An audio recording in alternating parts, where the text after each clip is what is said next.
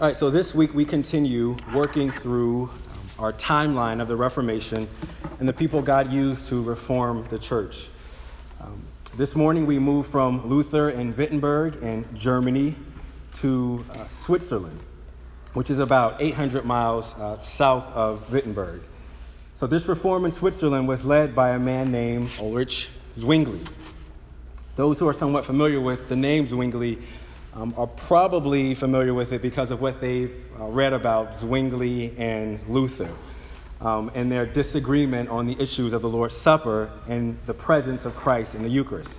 So if you were to Google search Zwingli, one of the first things you'll see is probably Zwingli versus Luther on the Lord's Supper fight night. But that's not necessarily what happened, but that's usually how we've come in contact with Zwingli. But Zwingli's theology and his reform, and the reform he started in Switzerland, ended up actually spreading to France, England, Scotland, Hungary, and Holland. Even some parts of Germany adopted the teaching of the Swiss Reformation, or the Swiss Reformers. So the theological impact that Zwingli was making in Switzerland was a big one, and it actually changed the theological climate of Switzerland forever. And it's interesting because the Reformation in Switzerland had a political and sociological context that allowed this Reformation to even happen as it did in that area. So yes, the doctrine of sola scriptura, though not coined in that way then, was the foundation of the Swiss Reformation. But through God's divine providence, this God who is God over all things, Switzerland was an area that was ready for Reformation. So when I say ready for Reformation, this is what I mean. Switzerland was a nation that had a self-governing republic. So it had self-governing or autonomous republics known as cantons or districts. And Switzerland didn't have a monarchy like France and England.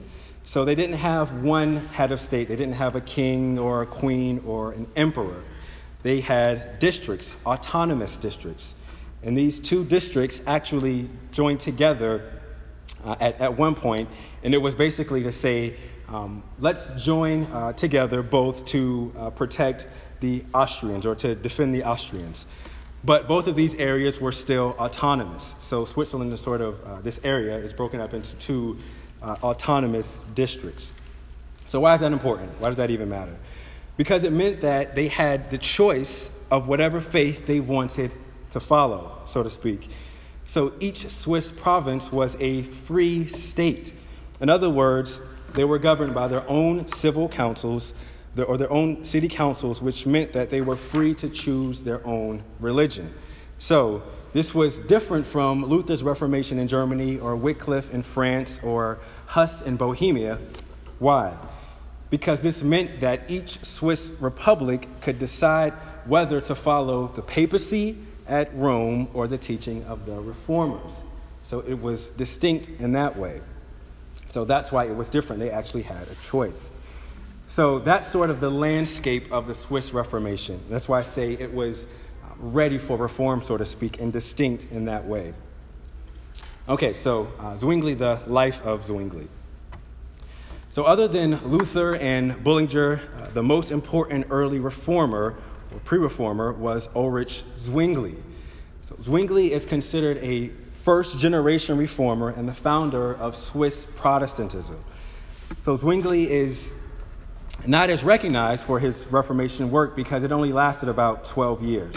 So he didn't have decades and decades of reform and thought around the Reformation like Calvin or Luther or even Melanchthon and some others. But the influence of his reform in Switzerland went down in history. That's why we're having a Sunday school class about Zwingli 600 years later. It was an important time, and the Lord used him greatly in this area of Switzerland. So Zwingli was born he was actually born 2 months after Luther in January 1484, 2 months after Luther, in a place called Waldhaus. I think that's how you pronounce it. I have a picture of Waldhaus somewhere. There it is. Can y'all see that? That's probably modern day Waldhaus. It's beautiful. So he was born into a family. He had 7 brothers and 2 sisters, a large family compared to today's average family. His father was a chief magistrate, which means that he was a lay judge or a civil officer. So he served in the courts. And his mother was the sister of a priest. So Zwingli was educated in the Catholic religion by his God-fearing parents. And in 1498, Zwingli's father sent him to the University of Vienna. Later, he enrolled at the University of Basel, and he earned a bachelor and master's degree. So he studied scholastic philosophy, astronomy, and physics, but mainly the ancient classics. And he became an enthusiast of the humanities, which wasn't uncommon at that time. He also cultivated his talent for music. So apparently he was a musician, and a good one. So he played, some of the instruments he played might be interesting to you. Maybe some of you would recognize these. I didn't recognize a few of them.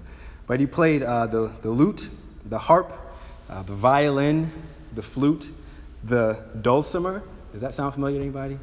I don't know what that is either. And the hunting horn. And apparently he was great at all of them. I don't know what a hunting horn is either, but some of you musicians might know what that is. After his formal education, he was ordained to the priesthood in a Roman Catholic church. And he actually bought a pastorate at the Church of Glaris in Switzerland, the same church he grew up in. So in this area, Glaris in Switzerland, after Zwingli graduated, he bought a pastorate. And yes, I said he bought a pastorate. I know that sounds weird, which it should, weird and wrong. But paying money to a prince for a church position was a common thing before the Reformation. So that was just the norm. To pay money to a prince to occupy a pastorate in a certain church was just the norm. It would be weird if, Pastor Ron, I'm going to use you for an example. He came to our church and he said, "Hey, let me pay the someone downtown for a position at your local church." We would say, "Brother, you are at the wrong church, and you should probably find somewhere else to preach." That would be weird and wrong today. But at that time, it was the norm to pay a prince for a pastorate. So that's just the context of this Reformation. So this is actually going to sound weird too, but it's actually really interesting. He had to pay over 100 guilders. Anybody know what a guilder is? You wouldn't. I didn't either before I studied this. He had to pay 100 guilders. So a guilder was a form of money before the euro in Switzerland. He had to pay over 100 guilders to a rival candidate. So he's there's Ron again. Ron is here, and he wants to pastor it. There's another person, Will, let's say he's here, and he wants to pastor it. Ron is paying $100 to Will to pay him off so that he doesn't have to compete with Will for the pastor. Right? Again, that sounds strange. I got 200. Can I get a 3? Can I get a 3? No, that'd be weird. Inappropriate for the church. But at this time, again, it was the norm. Okay, so it sounds strange, but it was the norm. So Zwingli spent his time preaching, teaching, and pastoring. He held to a humanistic philosophy of ad fontes, which means going back to the sources. That was big in the humanities. Going back to the sources. Let's get back to the original sources. So he gave himself to study, and he actually taught himself Greek. And he did a lot of reading. He read and read and read. And something else you see in Zwingli that you see in other reformers is that he read and read and read the church fathers. The reformers knew the church fathers. They read the church fathers. Zwingli read other ancient classics too, but he read a lot of the church fathers. And he also read a lot of pagan philosophers and poets. So Philip Schaff, who is a great historian, he said that Zwingli, quote, perceived like Justin Martyr, the Alexandrian fathers, and Erasmus in the lofty ideas of the heathen philosophers and poets, the working of the Holy Spirit, which he thought extended beyond Palestine throughout the world. So what I think Schaff is saying there is that Zwingli recognized in poets, as they said right things about God, God's common goodness to men. So it's more than that, but I think that's what he's getting at there.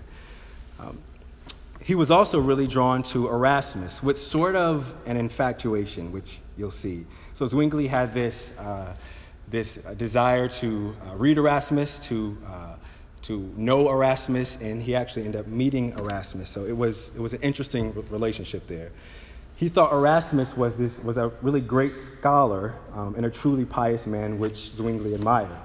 So Zwingli actually went to meet Erasmus through a friend of his, and this is what he said about Erasmus.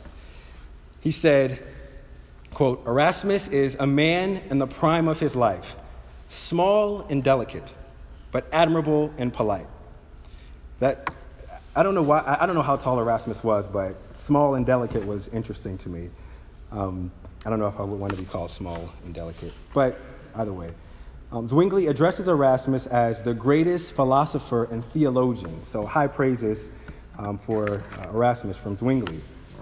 Though Zwingli wasn't officially a pupil or trainee of Erasmus, he was definitely influenced by him. So a few things that influenced Zwingli from Erasmus was Erasmus's high regard for the heathen classics, which I think gave Zwingli a philosophy of God's goodness to the pagan world as they said or came to right conclusions about God.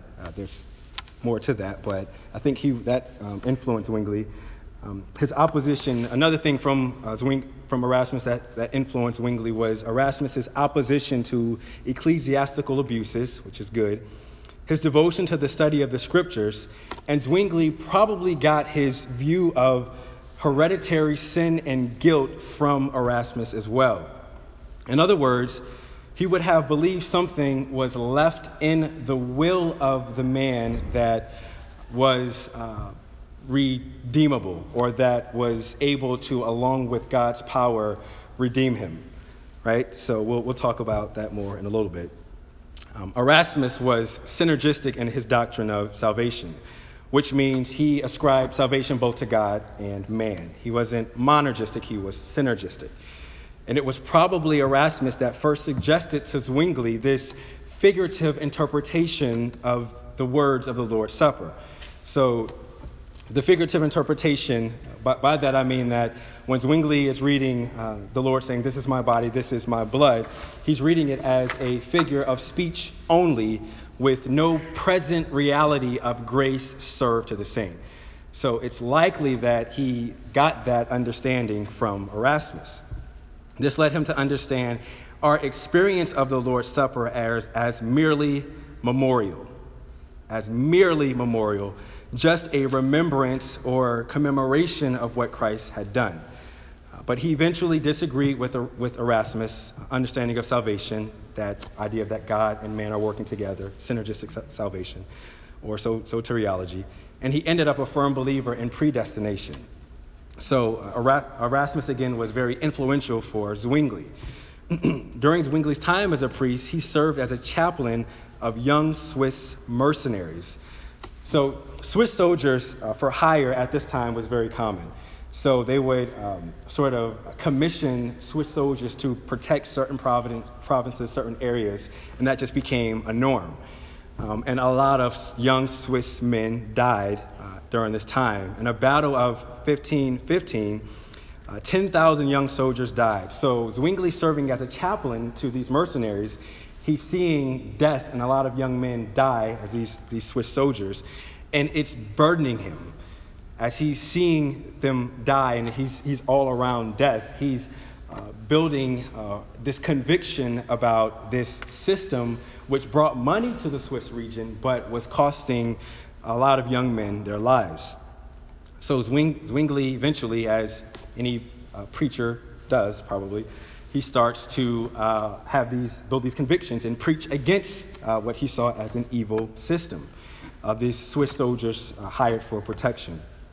So doing that within this area eventually got him into trouble, and he had to leave Glarus.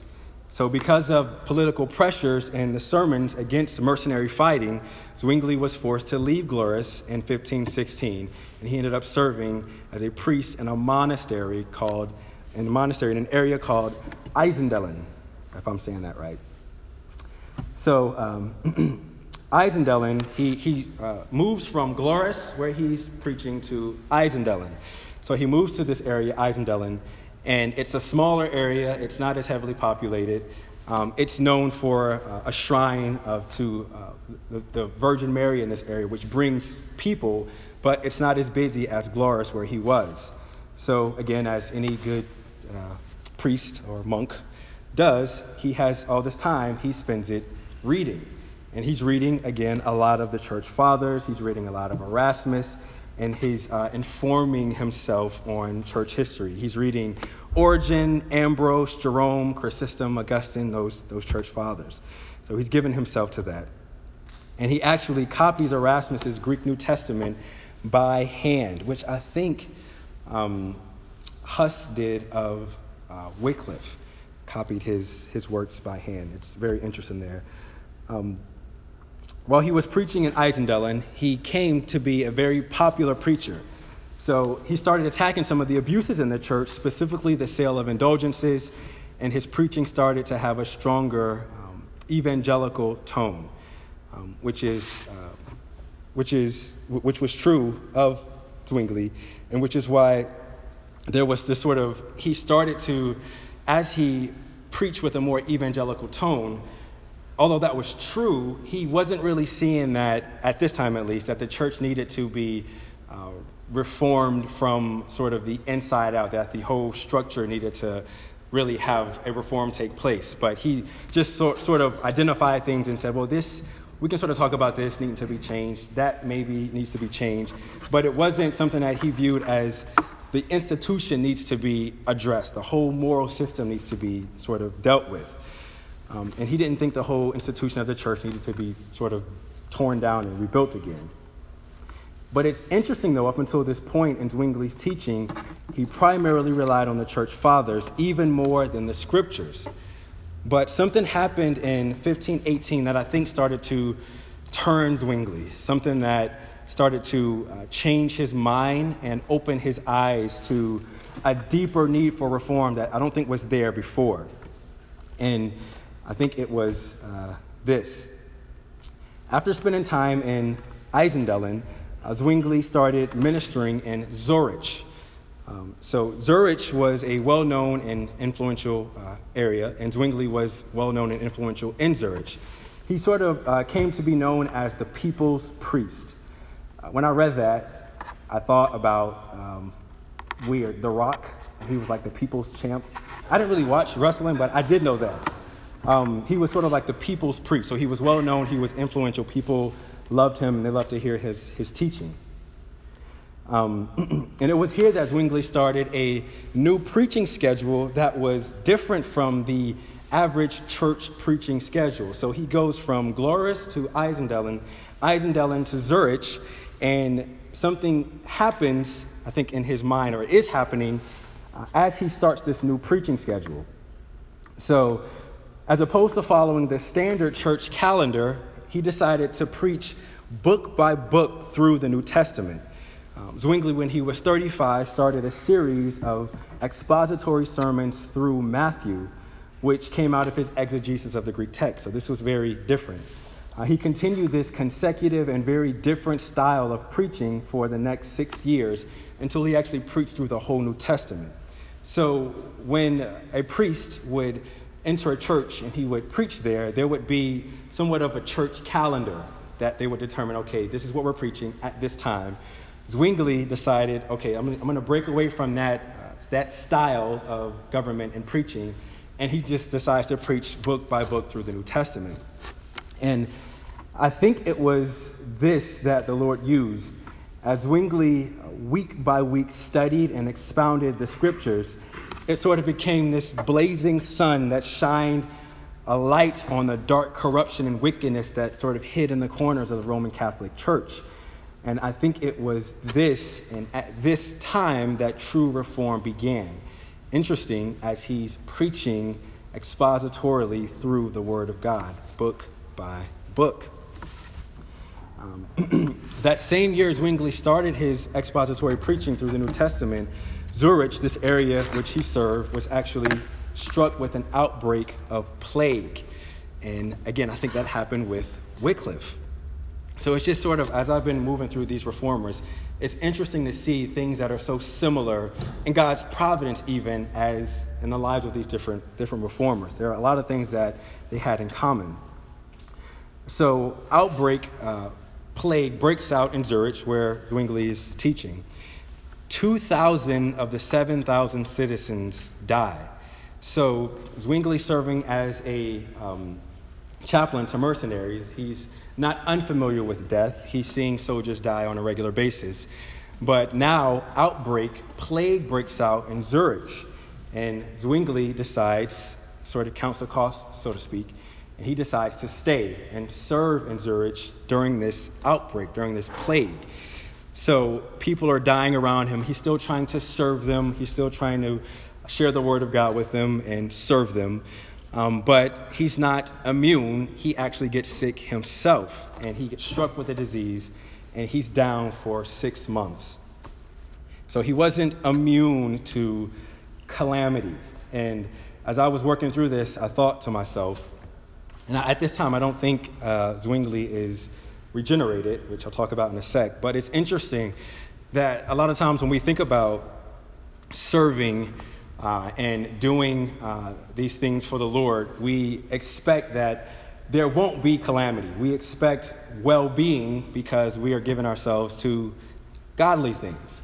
But you just don't see that in the Bible, and you don't see it in the reformers. You see men serving, and you see God giving men grace to serve, and you see it alongside calamity. You see things happening to their bodies, things happening to their churches, but the Lord is still preserving them as he promises to do. But it's not preservation away from calamity, away from the evil in the world, but it's actually the preservation that they would say, it is well with my soul still in the midst of controversy and calamity. And as we'll see, Zwingli had a lot of controversy and calamity.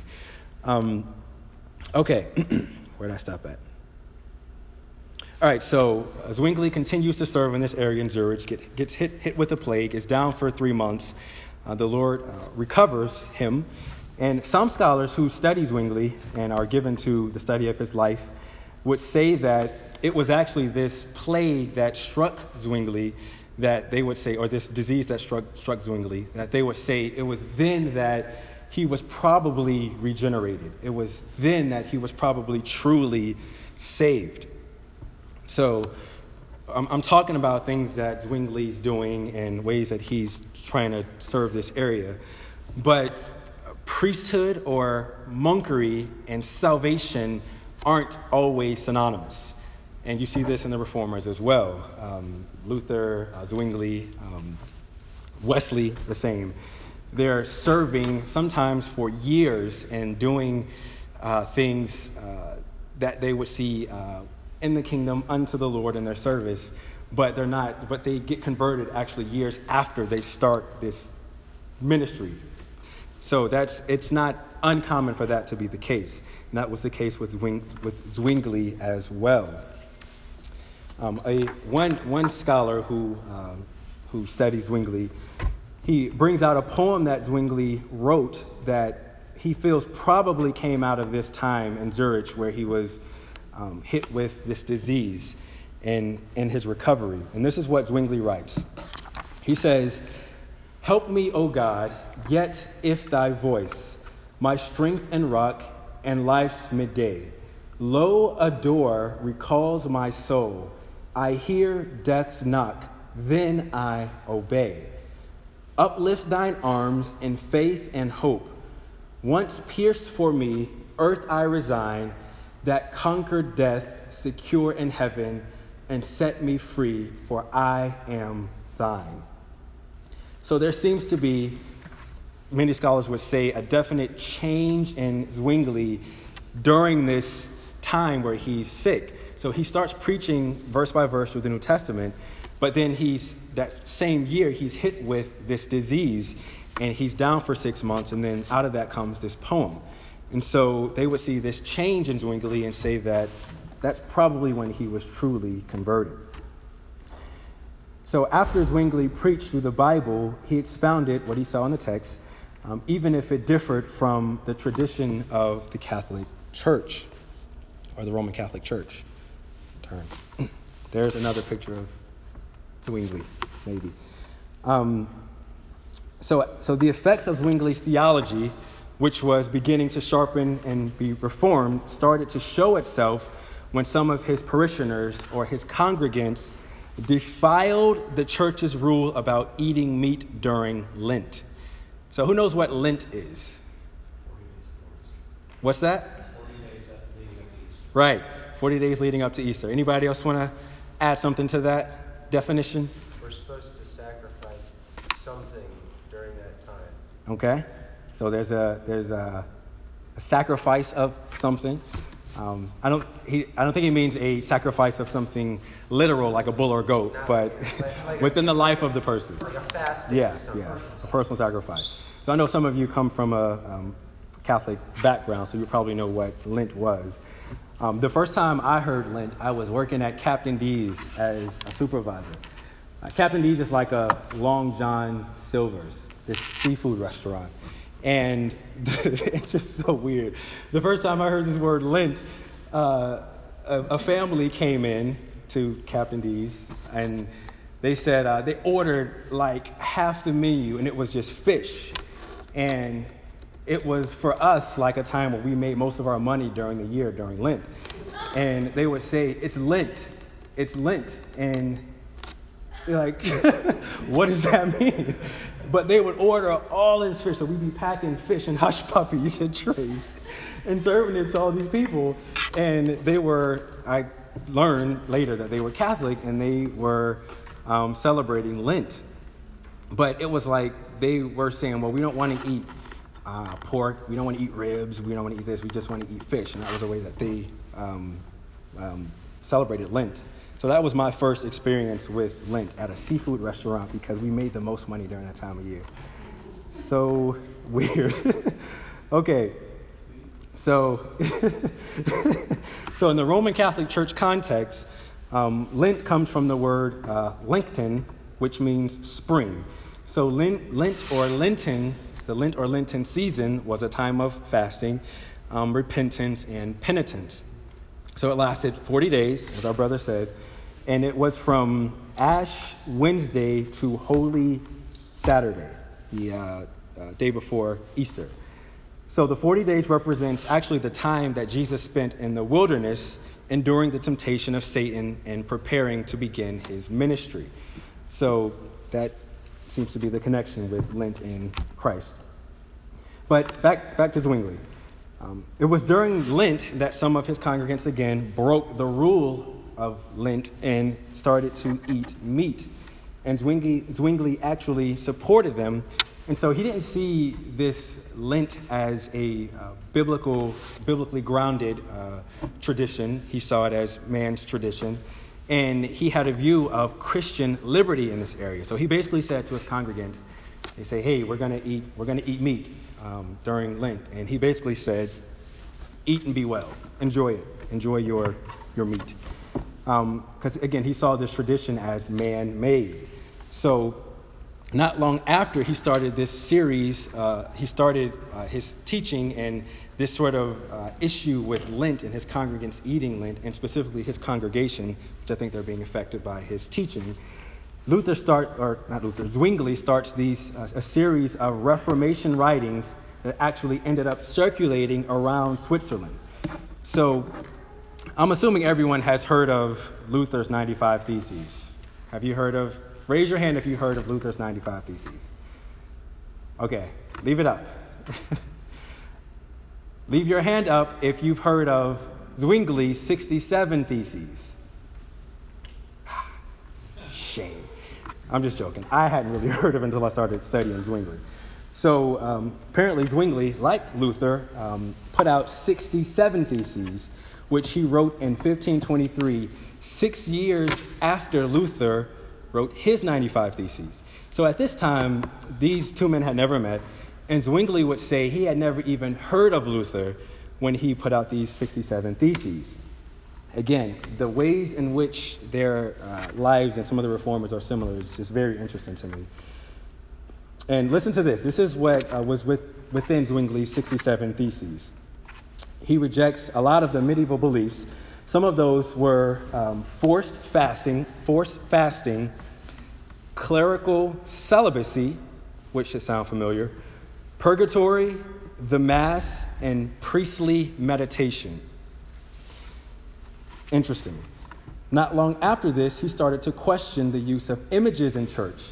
And the city of Zurich, following Zwingli's reform, actually banned all religious images and then used within church worship. And so this reform was starting to happen in Zurich. And these images were removed actually from all of the churches.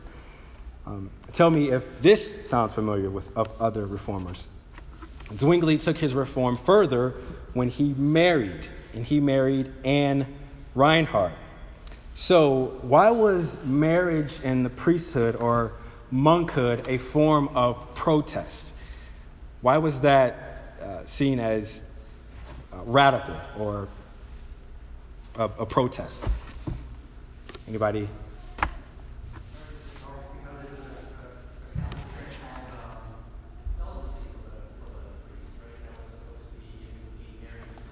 Right. So there was a vow of celibacy. So Zwingli, actually like Luther and Calvin, he marries Anne Reinhardt. I think I have a picture of Anne Reinhardt. There he is, reading to sweet Anne on their bed. So Zwingli, he marries, and it's a form of a protest. So because the priesthood and monasticism took vows of celibacy, this was, like Larry said, this was something that was a form of protest. And the Reformation, and as the Reformation started to develop theologically, they started to recognize that these traditions were wrong, but not just sort of bad ideas, celibacy, vows of celibacy, but actually wicked. So taking a wife was to say that marriage is a good thing that God is pleased with, something he blesses, and to deny it or to require a vow of abstinence from marriage was sinful. Can I get an amen?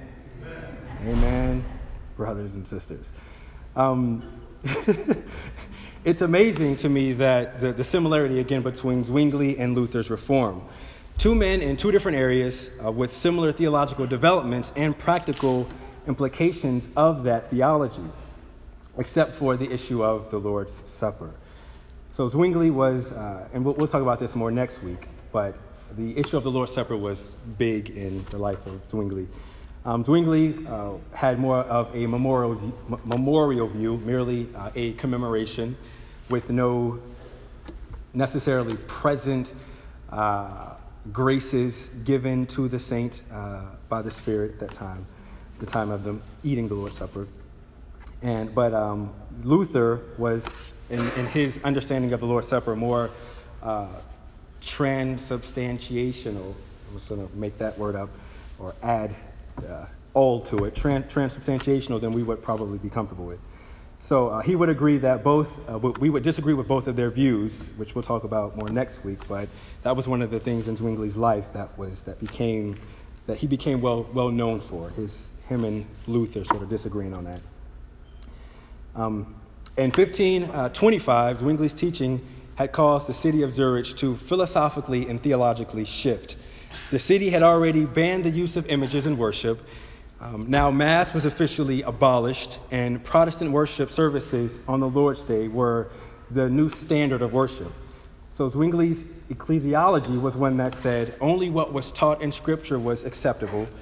He said anything that had no explicit scriptural evidence was to be rejected. The words of Scripture were read and preached in the language of the people, and the entire congregation, not only the clergy, received both the bread and the wine in a simple communion service. So the ministers, as this reform is happening, it's having implications within the local church. So these ministers within Zwingli's church, they're wearing robes like you would find in lecture halls at that time, rather than the robes that will be worn at Catholic altars. So he's seeing that as needing to change. The veneration or worship of Mary and other saints was forbidden. Indulgences were banned, and prayers for the dead were stopped. So by this time, it was almost a complete break from Rome. But it wasn't necessarily all peace from this point on. So Zwingli later, he and Luther would meet, and they would have a discussion on the Lord's Supper along with 14 other theological points. But prior to that, does anybody know what other major controversy happened in Zwingli's life? So there were two primary major controversies. One was Lord's Supper, presence of Christ in the Eucharist, and the other was what? Does anybody know? I'm going to take a guess. Yes. Baptism? I just remember he was involved with the Anabaptists. Yes, there you go. Anabaptists. That's what I was looking for, the word Anabaptist. We're going to talk about the Anabaptists a little bit. So Zwingli had controversy with a group called the Anabaptists, also called the Rebaptizers. When I read this to Corinne last night, she laughed when I said Rebaptizers. They, because Anabaptist means rebaptized, or to be baptized again. But before I continue, let me just say for the record, we are not Anabaptists, okay? We as Reformed Baptists or particular Baptists are not Anabaptists. We're not continental Anabaptists. We're not evangelical Anabaptists. We're not even general Baptists. We are particular Baptists, okay? I know when I first heard the term Anabaptist, I wondered what it meant and what it meant for me. Am I an Anabaptist? I said to myself, but not. But it did, it caused me to go and study when I heard it. I was like, oh snap, this is serious. But we as Reformed Baptists are not Anabaptists. And our theological roots are not Anabaptistic. We could really spend a Sunday school class talking about the Anabaptists and why we are not Anabaptists, which would probably be, I would love that. It is very interesting. But since that's not the focus of our study now, and I don't really have time to cover all of that, I'm just going to say a couple of things that makes us distinct from Anabaptists. And I'm going here, again, because this was a major controversy in Zwingli's life, right? He had these issues with radical Anabaptists, okay? So a couple of things that sets us apart from the Anabaptists. There are few, but just a couple. 16th century Anabaptists actually rejected the Reformed understanding of justification by faith alone. So they would deny the forensic, or, what do I mean when I say forensic justification? Legal definition. Legal, right. Forensic or legal nature of justification. I think we know what justification means, God's declaration of not guilty. They would deny the forensic nature of justification. Instead, they would say that the only ground on which sinners can be accepted by God is the real righteousness wrought within, notice, within the justified person. So, is the believer counted righteous on the basis of another, is the question, or is the believer made righteous in themselves and therefore justified? So, are we covered or counted righteous on the basis of an alien righteousness, something outside of us, or does God make the believer righteous and then on that basis justifies them? A type of infused righteousness. Right, a type of... Right, so I'm going to read from the confession. I always, we got to squeeze in the 1689, which is, again, what makes us distinct from Anabaptists. All right, so chapter 11, verse 1, on justification. I'm going to read, if I can find it. It says this. How much time do I have? Okay, got to hurry up. It says this. On justification, of justification. Those whom God effectually calleth, he also freely justifieth, not by infusing righteousness into them, but by pardoning their sins and by accounting and accepting their persons as righteous, not for anything wrought in them or done by them, but for Christ's sake alone. Again, or going on, it says, not by imputing faith itself, the act of believing, or any other evangelical obedience to them as their righteousness, but by imputing Christ's effective or active obedience unto the whole law and passive obedience in his death for their whole and sole righteousness by faith, which faith they have not of themselves, it is a gift of God. All right, so again, there's a distinction there. We're not saying that God, he makes the person, the saint in and of themselves, he makes them righteous and then justifies them. He justifies them on the basis of the righteousness of another, Christ, right? So our standing before God alone is not our own innate righteousness. It's the righteousness of Christ, okay? So I hope that's clear. Okay, so from this point on, when I say Anabaptist, I mean radical Anabaptist, because there were radical and there were evangelical, but I mean radical Anabaptist. All right, so radical Anabaptists at this time were really radical revolutionaries. It's interesting because today they're pacifists, but at this time they were radical revolutionaries. The radical Anabaptists didn't feel like Zwingli took his reform far enough. They would have said the same thing about Luther. They recognized the ways that Zwingli separated from the Roman Catholic Church, but they wanted the whole institution to be burned down, probably literally, through revolution. So as the reformers reformed via sola scriptura, using their pens and the word preached and taught by exposition, some wanted reform to look like immediate, physical, and violent reform if necessary. They were radicals, okay? Many well-known reformers and some of the most unknown but very important reformers, like Bucer and others, weren't really seeking this great and glorious reform of the church in a way that sometimes I think we think they were. When reform did take place, it was slow, patient, and the transition was gradual. This was the case with Zwingli, Luther, Calvin, Martin Bucer. It was through study of the word that they saw that the church was departing and had departed from sola scriptura and wanted to call the church back. It was only as they recognized the depth of the wickedness and the abuses within the Roman Catholic Church that they saw it was necessary to reform and that the institution itself needed to be reformed. So it was like mixing bleach with water and trying to extract the bleach out of the water later on. It's not going to happen. The corruption was so entwined within the system, the institution, that reform was necessary. Cooperation would not work, okay? So Zwingli encouraged the Anabaptists to bear with the weaker brethren, and he encouraged them to bear with those who were slowly and gradually accepting the teachings of the Reformation.